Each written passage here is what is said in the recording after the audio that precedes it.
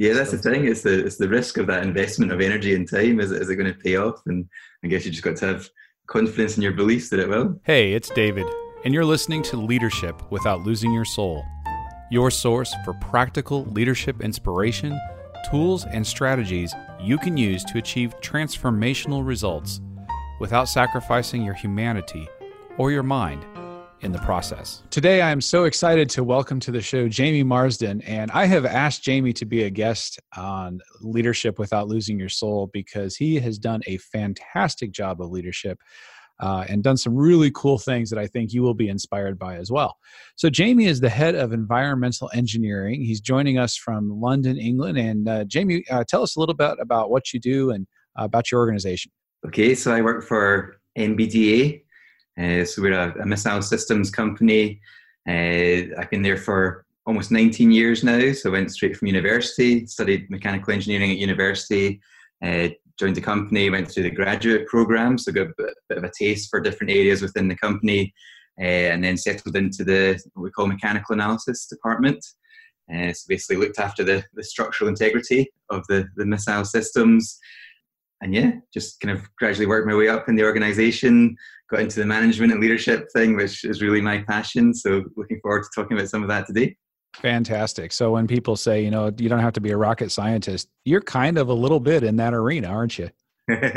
Yes, I can legitimately call myself that. I spoke to someone from the company a few days ago, and they were at a party where they came across a brain surgeon. So they had to just obviously say that they were a rocket scientist, so had both in the same room. Well, that does sound like a good start to a joke. A brain surgeon and a rocket scientist walk into the same room. So, Jamie, you have been a phenomenal leader, but I want to take you back before we talk about that. One of the questions that I ask every guest on this podcast is, what is your first memory of yourself as a leader? I think the first memory for me is we have an annual golf competition, me and my friends. It's like in the style of the Ryder Cup, if your listeners are aware of that one. So it's basically sort of 10 versus 10 on each side. And back in 2005, we did that for the first year, and I was captain of the team. So I guess that was my real first experience of leadership. So trying to lead us into battle, come up with a strategy for getting the pairings right, keeping the people motivated. So I'm pretty sure that I've learned some lessons from that I've maybe almost unconsciously used at work in my leadership roles. Can you think of anything specific from that? I think dealing with setbacks, definitely. I remember a couple of the days it wasn't really going our way at all, losing a lot of the matches, and just trying to, first of all, keep myself motivated and positive about the next day, but also trying to then get the team to feel the same and not let my doubts or insecurities sort of influence them negatively. Oh, that's such an important point. Just earlier today, I was at a coffee shop and somebody saw the work I was doing and started talking about leadership. And he said, early in my career, my first leadership roles, I was not a great leader, had a lot of setbacks and so on, but talking about and just how valuable those early lessons can be to us the rest of our career. Karen and I did some work with Jamie and his organization in Bristol, England last year, and we got to see firsthand what Jamie has built there. So tell us a little bit about this community of practice that you and many others, obviously I know it's been a team effort, but really it was your brainchild. Tell us a little bit about how that started and what's going on with that organization. Yeah, okay. So it started about 3 years ago now. I found myself in a meeting with the managing director, a few of other, like the HR director as well, and about sort of 10 people within the company at various levels of their stages of their career. And we were talking about how to retain people more effectively within the company. Lots of different ideas were being discussed. One of the things that I raised was the absolute critical importance of the relationship between the manager and the employee and the employee's experience of work through either good or bad management. And I said that as I was sort of moving up into more senior leadership roles, I was struggling within the company to find people that I could go to, other managers, other leaders that had tried some of the things that I was thinking of trying to really get my team engaged and motivated. So I was a bit nervous about trying some of those things without other people having sort of had the experience themselves within the company and given me the confidence to try them. So I suggested in that meeting that we should maybe get the managers together, get the managers who are really passionate about being managers, really look after their people, really work on their development and growth, and help them with their success within the company, and just share ideas and share examples of what's worked, sort of best practices.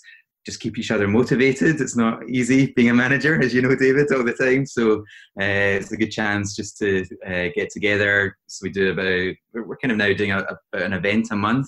So we have about 40 or 50 managers come along to each of these events. Yeah, we have external speakers such as yourself and Karen, which went down brilliantly and had great feedback from that. But yeah, it's just a chance to get people out of their day job and just have a chance to reflect on how they're performing the role as a manager and leader. And as I say, just learning from each other and keeping each other motivated. And so you call your community of practice the PMC? Yeah, so the people management community. So yeah, PMC is a bit snappier. All right. So the PMC, and really your goal, it's a grassroots organization within your larger company, and you got sanction and permission to do it, is this community of leaders and managers who are committed to winning well, to leadership without losing their soul and without sacrificing their humanity. So people-focused leadership that really achieves those transformational results, but does it in a way that's very positive.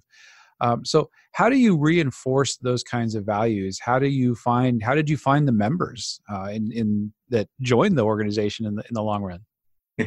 So for our first event, we kind of handpicked about 40 passionate people managers, as we call them, people that we knew would be on board with this. We wanted to start it off with some real positive energy, just tried to get, as I say, about 40 of these types of managers into the room together and just kind of see what happened. We kind of kept it quite flexible that first session, just gave people a chance to discuss a few things with each other in terms of challenges that they'd faced as managers, positive experiences they had, successes they'd had. Again, just to share that knowledge and try and inspire other people to try similar things. So did you get any pushback as you started this community and, you've got, in an organization your size, you have a learning and development department, you've got your human resource department, and then you've got managers who maybe have different agendas or who aren't committed to those types of leadership practices. What kind of interference or resistance did you run into? Not a huge amount, to be honest. Most people, so we had those sort of 40 managers in that first event, and it was sort of word of mouth growth from there. So they would invite other people, other managers that they knew that they felt would contribute positively to the community and get something out of it themselves. We're now at the point where we've got about half of the managers in the company, so that's about 400 managers have now signed up for it. I think there was a few slight issues in terms of, as you say, we've got our own learning and development department, so they've historically been responsible for providing the management and the leadership training, and I think they felt we were stepping on their toes a little bit. We were trying to do something quite different, I would say, but it was really focusing on the peer-to-peer learning, just giving that opportunity for managers to get together. But yeah, there was a bit of resistance to start with in terms of us perhaps stepping on their toes, but now I would say most people are on board within the company. How do you think that has changed? What has won them over? I think they're just seeing the positive things that are coming out of it. We, at the end of every event, we ask for detailed feedback from the managers that have attended and try and learn from that. But there's been so much positive feedback in terms of people just getting a lot out of the events, picking up those new ideas to try out with confidence that other people have tried them and it's worked. Yes, I think the learning and development department and the wider HR group just saw the positive impact it was having on people. So we do have the formal training courses, and they're great, and they give a lot of great advice. But I think just that opportunity to really interact with other managers and really go a bit deeper into how they perform their roles, and just learning from that, and vice versa. It's just really a positive thing. Like, I get a lot of feedback that when people go to the events, it gives them a real boost, and then they look forward to the next one. Being a manager is not always easy, so it's something that people look forward to and really get that motivational boost. And having observed it firsthand, it is such a phenomenal community that you have built there, and the positive atmosphere, the reinforcement that managers are able to give one another and encourage each other and share best practices. And as you said, the speakers and the learning that everybody engages in. I really haven't seen anything like it. It's phenomenal. And so it's one of the reasons I wanted to talk with you about it and just share that, because if you're listening to this show and you have an idea about how things could be different in your organization, how you might be able to bring about some positive change, what Jamie has done, I hope inspires you to what's possible. But Jamie, I want to ask a really practical question here now, and it goes to something you were just saying. You said management is hard. And I think that is true. If it were easy, everyone would do it, right? Mm-hmm. So to be a good leader and a good manager takes time. And one of the things that we have observed, there is not a single manager on this planet who is sitting around with more time than they know what to do with. Mm-hmm. And so not only are you a manager, you're head of environmental engineering, but you've also taken on leadership for this program that isn't in your job description, that you voluntarily say, you know what, I'm going to make this happen. And you built a team and you've led really well with that. How on earth do you find the time to do all of it? Yeah, it has been a struggle, I have to admit. My current role is head of environmental engineering. I moved into that just as I was starting the PMC, as you say, with the support of sort of 3 or 4 other people at that point. It was tough. I was doing a lot of it outside of work, coming up with a lot of the ideas and the strategy outside of work, making a bit of time during the work day, but yeah, at the start a lot of it was outside of work, and it was just, I felt it was worth it. I knew it would take that initial energy and time to get it off the ground, but I was confident that in the longer term it would turn into something that would almost start managing itself, and other people within the community, not just the sort of organising panel as we call ourselves, could really start picking up opportunities to lead events themselves or contribute to certain events. And yes, so sort of 2 years later, the amount of time that I have to invest in it is much less. So you really have been able to build that team and get them working together, and other people are taking ownership for it. Yeah, absolutely. It's brilliant to see. Oh, that has to be so fulfilling. Yeah, absolutely.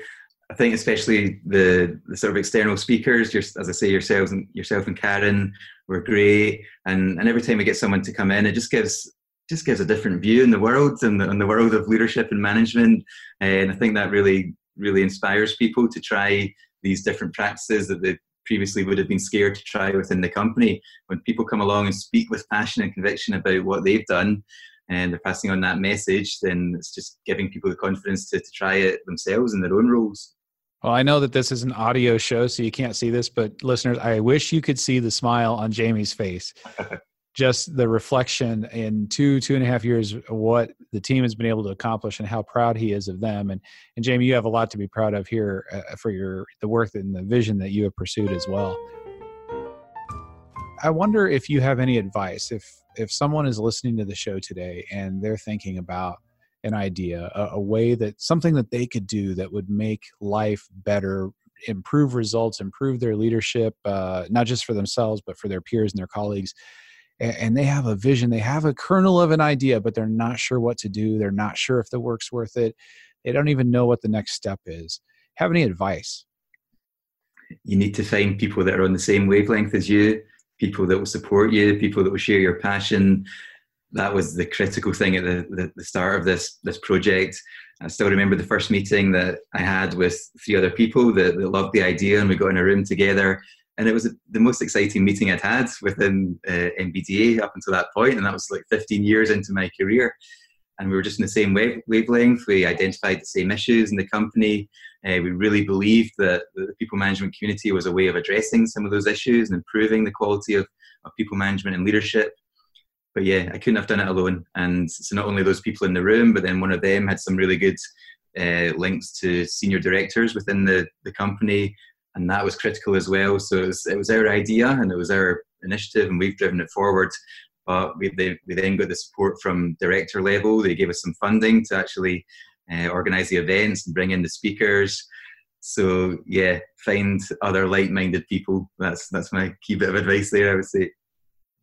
That is such good advice. And just that reminder that as a leader, you're never alone. You know, people like to say, oh, leadership is lonely. I don't think it has to be. I think that particularly in the world we're in now, to find those like-minded individuals, and whether it's in your organization or even outside of your organization, depending on what you're trying to build. And that's what brought Jamie and us together as well, was, finding people who are on the same wavelength. So Jamie, thank you for that. Start with finding other people who are on the same page, and then go from there. You're not alone. Don't do it alone. Do it with a team of people. The name of the show is Leadership Without Losing Your Soul.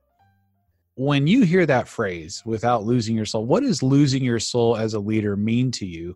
How do you see that happening for people? I think it's when you stop treating people as human beings. I see that a lot in our company, that we've got a lot of great technical people that have kind of ended up in management roles, and they're not bad people. It's just not within the way that they sort of behave and carry out their roles at work.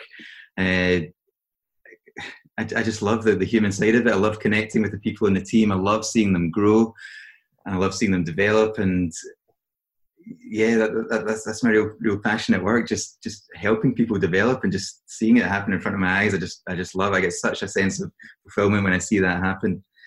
So losing my soul would be forgetting that they're human, stop treating them like human beings, stopping even when at times are tough, making time just to speak to them and ask them how their day was or how their weekend was, and just being humble. I mean, I love the winning well mantra of confidence and humility, and getting the balance between those two things. And that's one thing I really try as a leader is remain humble, remain authentic, and just be honest when I don't know something, or when I'm scared of something, or when I'm doubtful about something. Share that with the team, and I found that just brings us closer. Transparency, that vulnerability is vital. So you touched on something, and I want to draw that out a little bit. When times get tough, I think, I love what you said about one of the steps on the path to losing our soul is definitely when we stop seeing people as people, and they become means to an end. They become cogs in a machine. They're a number on a spreadsheet, and they stop being human beings. And I think that even for people who are motivated to lead well and are committed to that, like yourself, it can become difficult when we're in those very stressful moments where there's, we're getting pressure and we have to achieve results, and something didn't go right. And it can be easy to lose our focus on people's humanity. I'm curious, how do you prevent that? Do you have a best practice? Do you have a way of grounding yourself when you're getting stressed? Or is it just such a part of Jamie that you just can't see people as anything but human beings? I think it's closer to the latter. I just can't operate any other way. Even when times are tough, that's when I look for support from people rather than take my frustrations or stress out on people. I just try and find people that I can trust, that I can share that vulnerability with. But yeah, try and never pass on the stress or the pressure that we're under to the team, because that's not going to help. It's not going to help the situation. So again, as a leader, you need to try and, I guess it goes back to the golf captaincy. Again, just not letting your own doubts or insecurities or the pressure that you're feeling leak out and negatively influence your team members. It's great advice. I often think of it like being a lightning rod. If there's lightning and that high charge of energy coming down towards you, that part of your job as a leader is that you can disperse that energy into the ground and only transmit the good and the healthy and the constructive to your team, that you don't have to just pass that negative energy along. You have to bear the brunt of it sometimes, but remain human, remain working with your team as human beings, and work out together. So Jamie, let's talk about a favorite management practice that you have. There's lots of different ways of approaching your leadership and management. What is one, and maybe two, but let's just go with one practice that you have that is something that you learned? Maybe you learned it early, or maybe you only learned it last month, but what would be one of your most valuable leadership or management practices that you could share with the audience here? So I think one of the things I enjoy the most is we have monthly department meetings. We call them symposiums, just to make them sound a bit more interesting than department meeting. And I really try and vary them and vary the content each time, make sure it's not just a comms session where I'm just downloading information on people, but really try and make it interactive. But one key thing that I would pick out of that is in terms of recognition. I'm really big on trying to recognize people's efforts when they've gone above and beyond. So within my company, we have 5 values. So we have passion, integrity, commitment, innovation, and team spirit. So every month I ask for people in the team to submit basically nominations for people who have really lived one of those values through the work that they've been doing.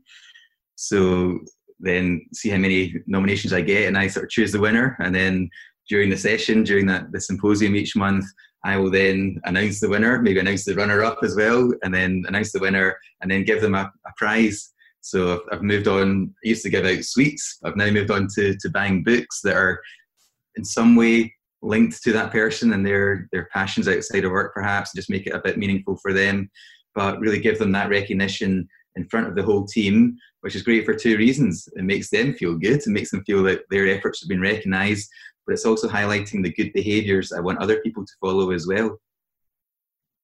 Absolutely. And I hope everybody, you were taking notes at that moment, because Jamie just shared an idea that's rich on about 4 or 5 different levels there. So one is, as you said, you're reinforcing the values and demonstrating what that looks like by telling those stories in practice. Here's what that looks like in our organization, and seeing how people are demonstrating that. So you're celebrating that. You get more of what you encourage and celebrate, right? So you're celebrating that. And yes, you're recognizing the person, but one of the things I want to call out is, and this goes to what you were talking about earlier, and it's a great way to leverage your leadership and connect with people, is that you're giving them something that is personalized to them, that recognizes, you said maybe their passion or their interest or something outside of work, maybe their hobby or something that they enjoy. And so for you, it's a book related to that subject. And, there are a lot of different ways to do that. But what that says is that to that human being is that you see them as a human being beyond just the role that they're playing at the job. Yes. So whether, you're listening and thinking, how can I reinforce a value or acknowledge people or say thank you, any kind of encouragement that you want to do, if you can link it, as Jamie just said, to a way that sees them as a human being and their full humanity beyond just the workplace, well, you're on the road to massive connection and influence with your people. When you think of new leaders and new managers, people coming into management for the first time, what do we not tell them as more senior leaders, senior managers, that we really ought to be? You need to find your own style. Don't try and learn from other people, learn from other managers and leaders, but don't feel pressure to copy anyone else. That won't work in my experience. You need to find your own style that aligns with your own values and beliefs, and try new things. You will make mistakes, certainly when you start. You'll make mistakes throughout your career, but at the start, when you become a new manager, it's more likely. So don't let that put you off. And the other thing I would say is, you're learning. Make sure that you take every opportunity to learn, whether that's, as I say, from observing other people, but go out of your way, even if you're getting management training through work, go out of your way to sign up to people on Twitter, follow people like David and Karen. Just take any of this great knowledge that's out there and soak it up and use it in your job. It'll make your development go much more smoothly and much more quickly. Wow. Jamie, that was fantastic advice for new leaders, but it's also fantastic advice even if we've been leading for 15 or 20 years in our career. Thank you so much for that. Jamie was nominated or recognized by many of the people who work on his team as a fantastic leader. And we would love to recognize on the show leaders and managers who you have found to be tremendously helpful in your career. So if you've got a nomination for us, you can send that in one of 2 ways. Either you can email me, david.dye, D-Y-E, @letsgrowleaders.com, and tell me their name, tell me some contact information and what makes them a fantastic leader like Jamie. Or you can go to leadershipwithoutlosingyoursoul.com. You'll see an orange button. You can click that, and you can record your message. Leave your name. Tell us about this manager that you'd like to nominate, and we would love to be able to feature them on a future episode of the show, just like we did Jamie. Jamie, thank you so much for your time today, and thank you for the way that you have inspired so many leaders, not just at at MBDA, but around the world and now globally through this podcast as well. It's been an absolute pleasure, David. Thank you for having me on. It's been brilliant. And as always, I've absolutely loved talking to you.